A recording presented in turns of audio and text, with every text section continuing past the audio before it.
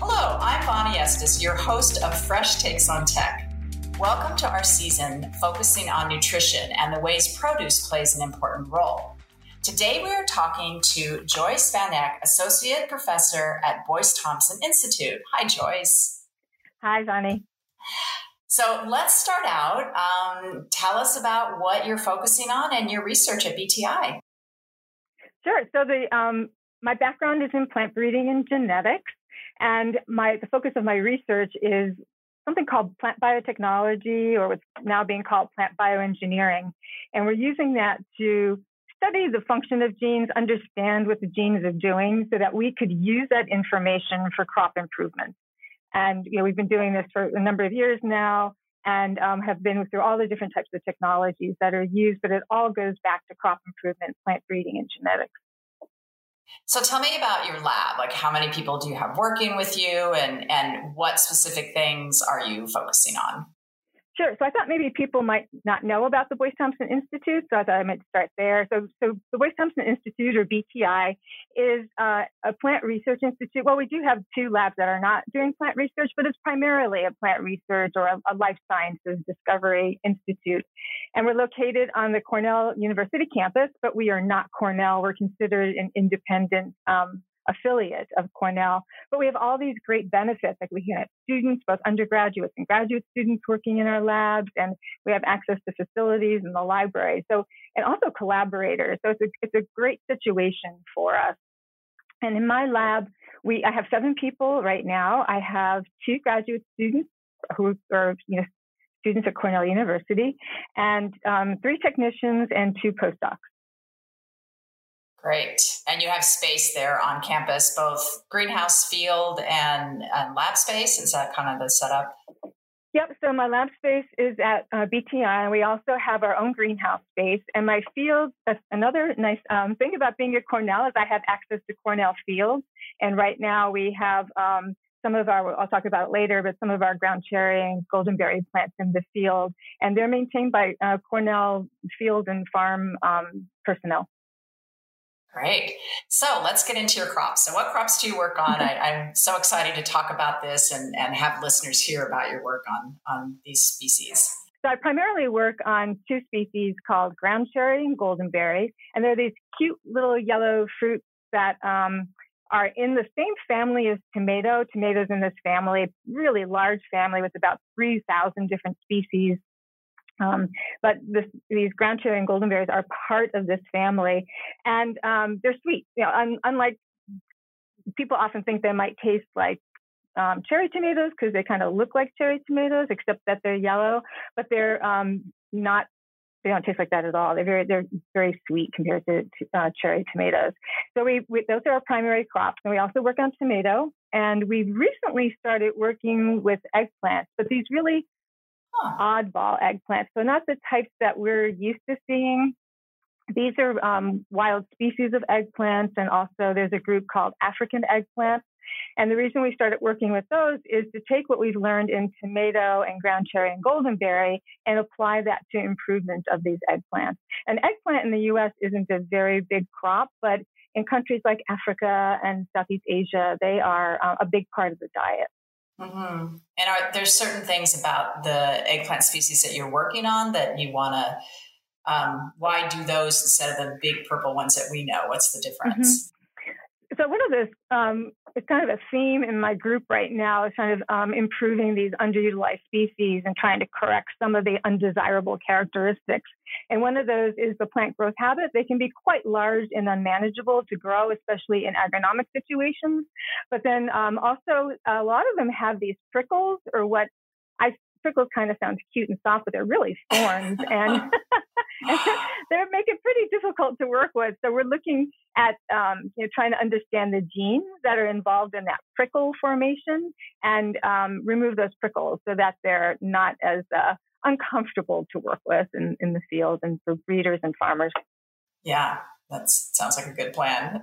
So with the ground cherry and the goldenberry, what traits are you working on with that? And what are some of the nutritional qualities you're looking for as well? So ground cherry and goldenberry are both species that we wanted to work with because there's been very little improvement in these crops, and we see them as potential as new specialty fruit crops in the U.S. But they need some of these undesirable characteristics to correct it. One of those is a very large growth habit. Ground cherries are very sprawling, which makes it difficult for, again, in a larger agricultural setting to grow them. Goldenberries don't sprawl, but they're tall. They grow really, like by the time we plant them in May, and by the time July comes around, they're about 6 feet tall, and they'll continue to grow. And we have to stake them and trellis them. So there's a lot of time and resources that goes into making this manageable. So we're trying to make them more compact. And then one of the other characteristics for ground cherry is that they're called ground cherry because the fruit drops to the ground. And that makes it really difficult for farmers to harvest, but it also imposes this foodborne illness potential because you're gathering them up from the ground. And even though they have these little husks around them, you're still getting dirt on them. And that can pose a problem in the future. So we're looking at trying to understand what makes that drop happen and trying to correct that. And then in a consumer, we did a consumer sensory evaluation in collaboration with Cornell. And some of the feedback we got was that the consumers would like to see the ground cherries be a bit bigger. So we're looking at increasing the fruit size of the ground cherry. And are they grown commercially? I mean, I've had some and I've seen them in stores. There must be some producers that feel like they can charge enough money that they can go through all of that to grow them. But it's rare and they're expensive and it's a short season, right? Yeah. So for those reasons that I mentioned earlier, it's what makes it expensive, having to deal with all those issues. So ground cherries, you'll often find at farmers markets. You won't find them in the stores, but goldenberry you will find in the stores occasionally. And the goldenberries aren't grown in the U.S. They're grown mainly in Colombia. They're the biggest exporter of goldenberries. Oh, really? Interesting. Yep. It's actually second to banana in exports for Colombia. And it wasn't until 2014 that goldenberries were allowed into the U.S. because there was a problem with this fruit fly, and the USDA, United States Department of Agriculture, really wanted to make sure this wasn't going to be introduced into the U.S. So it's only been about 8 years, and goldenberry you don't find it very often in the stores, but there are times I'm actually starting to see it more now, so it's good to see.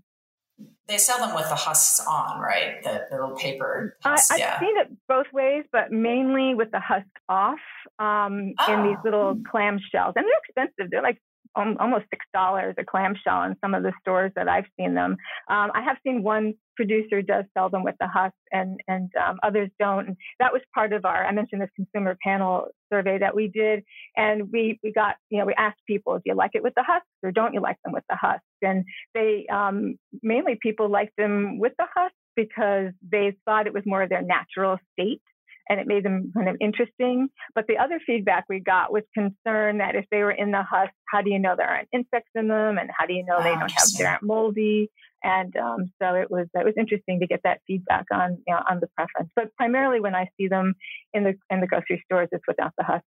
I don't know why the ones I've seen have had it. I buy tomatillas because I make a lot of Mexican food. And so I'm used to seeing the husk anyway on those. So yeah. And the ground cherry and goldenberries are related. They're in that same genus called Physalis, which is the people are most familiar with tomatillos. So, but we're hoping that people get more familiar with ground cherries and goldenberries.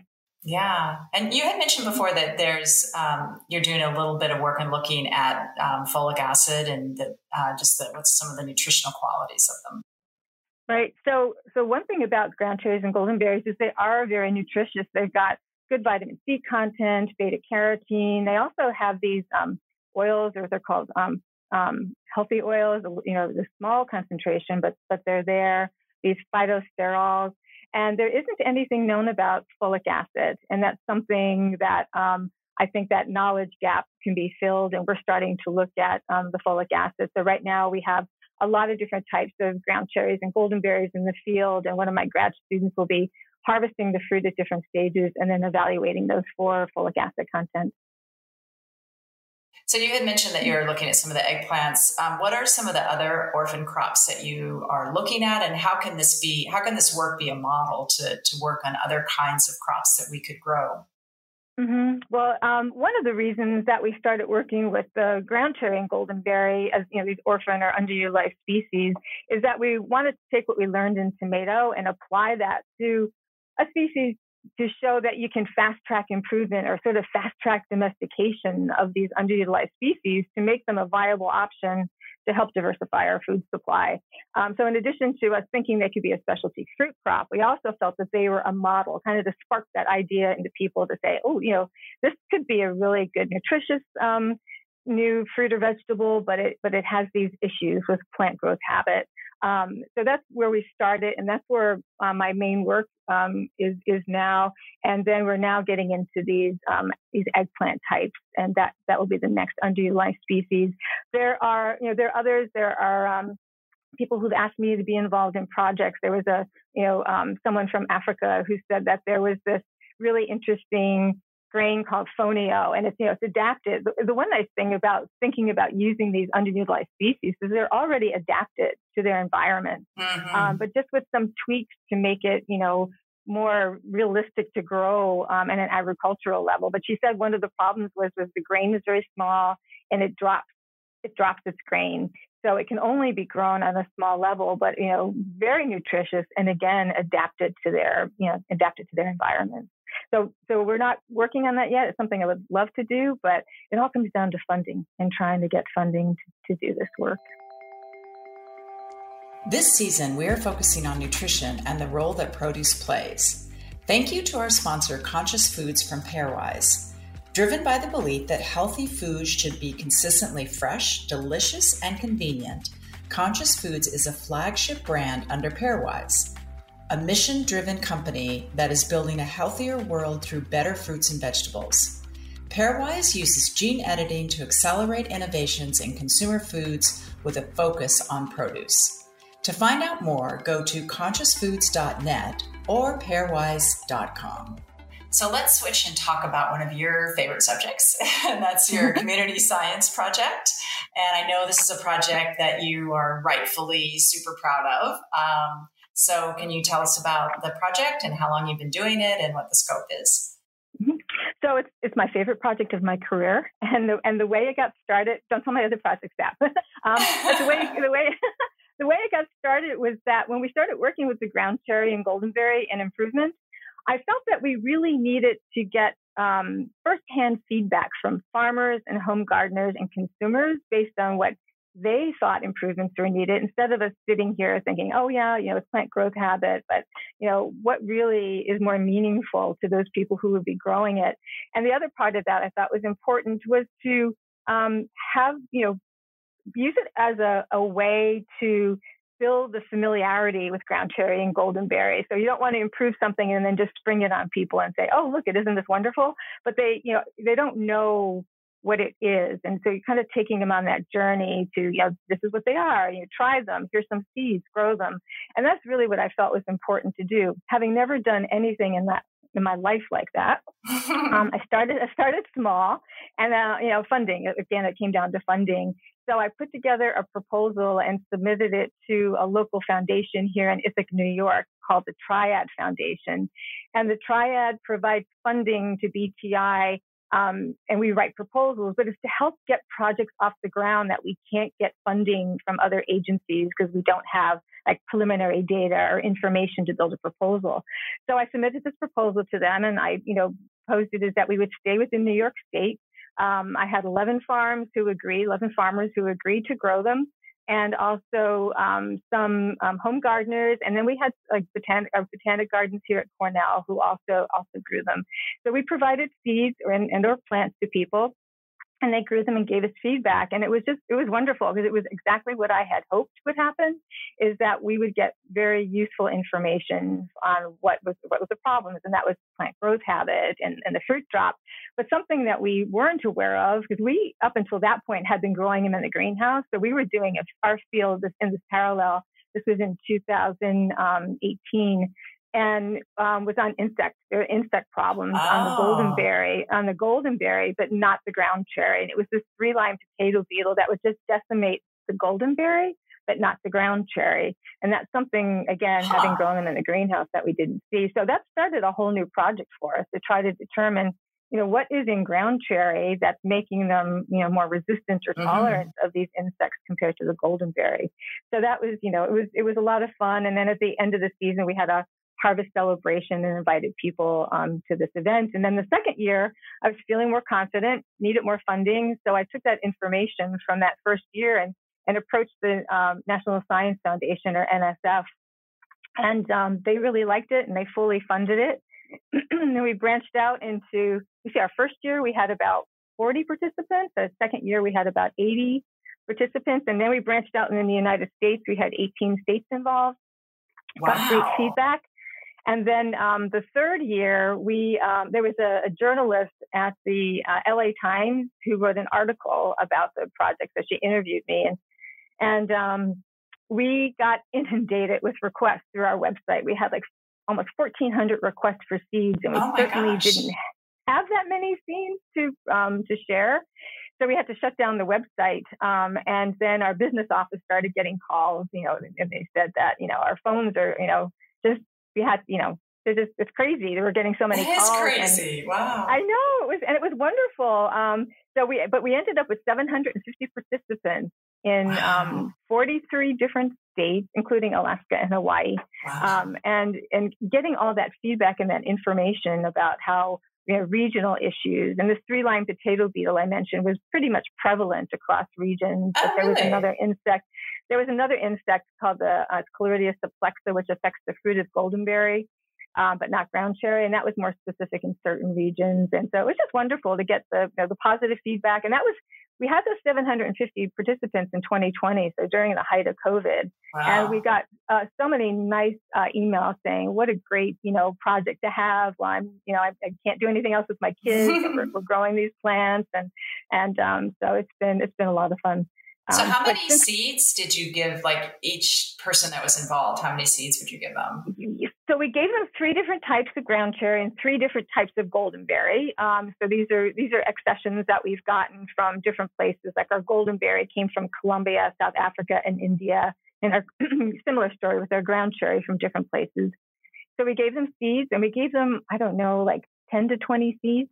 And we gave them instructions on how to germinate them and how to grow them and how the do's and don'ts of it. And it was great. People would send us pictures and keep track of things. We gave them a form. They had a form to take information down and provide it back to us. So yeah, it was good. It was good to hear about the flavors and there was one person who said, I've been a gardener for 14 years and I've never fought so hard to save a plant like the goldenberries because of the insects. Wow. So they would pretty much grow where, if a home gardener was growing tomatoes, they would grow in the same place a tomato would grow. So that makes them really versatile. It can grow in all those different states, right?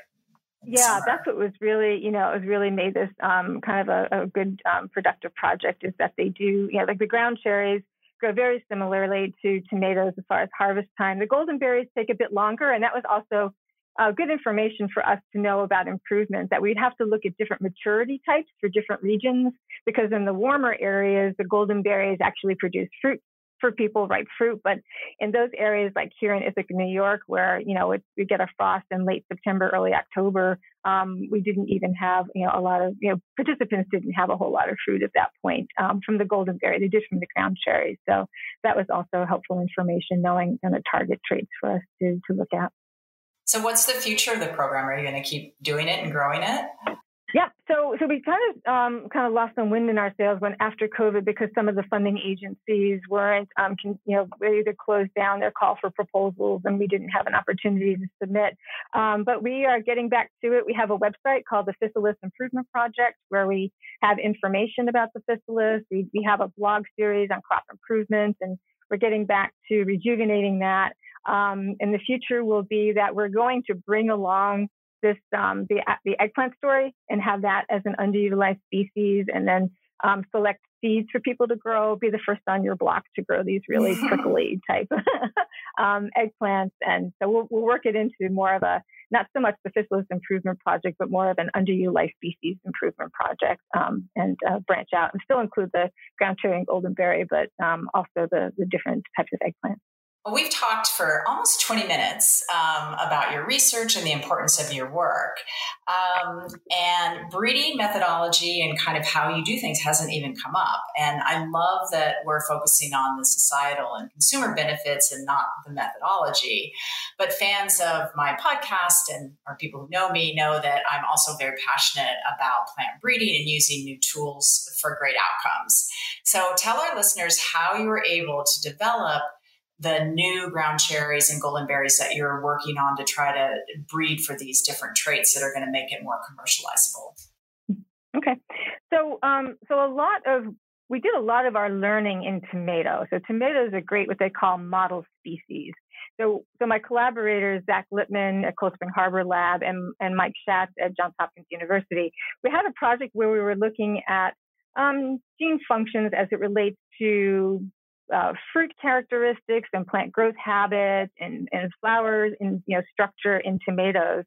And we were doing something called a reverse genetics approach, where you're knocking out the expression of genes to then see how that affects the characteristics in the end. And one of those tools that we use is called CRISPR. And I'll talk a little bit about that. But once we worked with tomato, as I mentioned earlier, we said, let's now take an underutilized species that's had very little improvement and use CRISPR as a tool to see if we can fast track the domestication, fast track improvement of this underutilized species. So, again, being familiar with genes in tomato, ground cherry and goldenberry, the Physalis group, is in the same family as tomato. They're not closely related, but related enough that what we learned about the genes in tomato, we could apply that to the ground cherry and goldenberry. So one of the first places we started was in plant growth habits. I mentioned that they're very wild and sprawling, and we use this technology called CRISPR to knock out the expression of a gene in ground cherry and goldenberry that would make them more compact. And the way we learned about that gene was that this gene was back in the 1920s. A grower identified a more compact tomato plant in his field. And you know how tomatoes, there's the indeterminate type that just grow long and lanky. But there was these compact plants. And over the years, people studied what made that more compact. And it turned out it was a mutation in one gene called the self-pruning gene that made that tomato more compact. And so we're using CRISPR to, in a sense, create this mutant or this mutation. And, mutant always has a bad connotation. Yeah. It's always bad. It's evil. You see it in the popular press. But in the case of agriculture, these spontaneous beneficial mutations can really, have a good impact on improving plants. So we went on this journey of improving ground cherry and goldenberry by using CRISPR and creating these mutants and affecting the characteristics. And CRISPR is this fairly recent new tool. It's a tool, and it's a tool that helps us to make these precise tweaks right in the DNA of a plant. And I heard someone describe it, which I thought was a really good way to describe it, as editing a book. So if you think of a book and all its chapters as what's called the plant genome or the plant DNA, and then you can use, you go in and you edit that book, and you can change words, you can delete words, you can add words, you can delete letters, you can change letters, and that's basically what we do. We use CRISPR is for changing that genome or that DNA sequence of plants, and it's very specific. We could zoom in right in that region that we want to change, whether we're, knocking out the expression of a gene like that mutant I talked about, self-pruning, or we want to what's called express a gene more. Just again, you're doing this right in the plant's own DNA. So no foreign DNA is being brought in to do that work. Right. Yeah. Right. Yeah. So how do you think CRISPR can be used to help us solve some of the big food challenges like climate change, and how is having this technology going to help us go a little faster? Yeah, the improvements I mentioned in ground cherry and goldenberry, we were able to have our first improved lines. They needed to be thoroughly tested, and in the greenhouse and the field. But it took us 2 years to affect those characteristics and to improve that growth habit. So that really, compared to plant breeding, which plant breeders are just an amazing group. They don't deserve the credit. They don't get the credit that they deserve for what they do. And but CRISPR is this tool that can help speed things along. I always think of it as kind of you're giving the breeder kind of this palette of paint for them to create these new improved plants, but it just helps to shorten the time for that, because you get this variability right with the CRISPR that's often a source for plant breeding. So how can that help with climate change? Well, one of the outcomes from climate change is we're seeing an increase in diseases and insects on plants. And there's something called one avenue is there's something called susceptibility genes, and those genes make a plant more susceptible to diseases. And you can use CRISPR to turn off those genes to help make a plant not be so susceptible. And you can do that in a pretty more direct way than maybe you could with plant breeding. But then that material could be used by breeders to put into their what's called germplasm. And knowing that we don't have a lot of time with climate change, I sometimes worry that you're trying to play catch up, and we need to get there quickly. And CRISPR is a tool that can help. Do you always need CRISPR? No, but it certainly is a tool that can help get to that end product faster than what faster is what we needed for climate change. So, for instance, there's a story about coffee. Coffee is the higher quality coffees are grown in the higher regions, but it's getting more difficult with diseases because as the temperature increases, we're seeing increases in those temperatures in those regions, which is causing more of a problem with diseases. So we really need to think about some alternative approaches pretty quickly. That's a great description. I've heard you talk in videos and webinars and stuff to people at all different levels of scientific knowledge, and you're really good at bringing the description to a level that isn't scary and kind of makes sense to people. Is that something you learned, or is that something that is innate in how you're able to describe things? Well, first I want to thank you for saying that, because that's kind of one of my proudest moments when I give a talk is when people say, I understand it now. I was able to follow you. And that's like, okay, I'm not trying to wow people with what I do. I really want them to understand and realize the importance of, why we do what we do. So I think it's a combination for me. It's a combination of both that I've always, I love learning, but I also like teaching, and I like really engaging with people. And I've also taken opportunities when I can to go to science communication workshops or talk to people who are kind of the leaders in the field about science communication, about how best to engage with the public.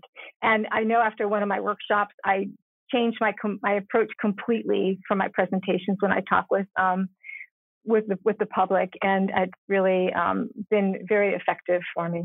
And kind of getting that point across about why we need to do what we're doing with these different technologies. Yeah, I'm focusing on the benefits. What advice would you have to scientists who know they want to go out in the community and talk about things like CRISPR, but meet with glazed eyes or horror when they just get down and talk about the details? Like, what's a good thing for us? What kind of training should a scientist get to be able to communicate the benefits? Well, I think, again, I mentioned that workshops. For me, going to these science communication workshops, reaching out to people who are in science communication and, having them, meet with them and sort of run by them what you're thinking of presenting, and they can definitely give you pointers on that. And I think you also have to, it takes work, and you have to be willing to do the work, but you have to see it from the perspective of people in any field about, where they're at and what they need to understand as far as to help follow what you're talking about. And I think of it as a language. You can't just jump right into that, more advanced language without, starting with the basics and taking people along. And I always say you're telling a story, and you need to start from the beginning and then again, really take into consideration where you need to change your language and your jargon to make sure you're not losing people. But again, I think just science communication workshops and reaching out to people who are doing this as professionals. Great. Thanks. So my last question is, what are 3 things you would tell consumers about using gene editing in our food? So I think, so one of those is that it really can help improve the quality of our foods. I know there are groups who are looking at, seedless black raspberries. There are groups who are looking at trying to improve the flavor, either change something that's not the kind of distasteful, even like us with golden berries. There are some golden berries who have kind of an off flavor. We're not working with those, but if those are the kind, they're grown in particular regions, we want to understand how we can improve that flavor. Also shelf life, there are ways to be able to look at shelf life with using gene editing as well. And then, we talked about climate change and ways to make sure that, we're keeping a secure food supply, and we're addressing those issues with drought or, increased insect or disease problems as well. And, I think it's also, there's another avenue where people are looking at allergens in foods. So if about the peanut allergy, and there are groups who are, doing this gene function study to understand what genes are responsible for those allergic responses, and using CRISPR to turn off those genes so that they wouldn't be as allergenic in peanuts. So how can people get in touch with you if they want to find out more about your program or just more about your work? Sure. So so our website is Boyce Thompson Institute. If you look up the Boyce Thompson Institute, there's a faculty page there. They can learn more about that. I have a Twitter account. People can just search for me on Twitter. I also have LinkedIn. And if people want to get in touch with me directly, I'm happy to take emails, and they can find my email address on the Boyce Thompson Institute website. Great. All right. Well, thank you so much. This is a really fun conversation. I really appreciate it. And thank you, Bonnie. It's great to have this opportunity. And I hope that I've made a difference for your listeners, and I've really enjoyed the conversation.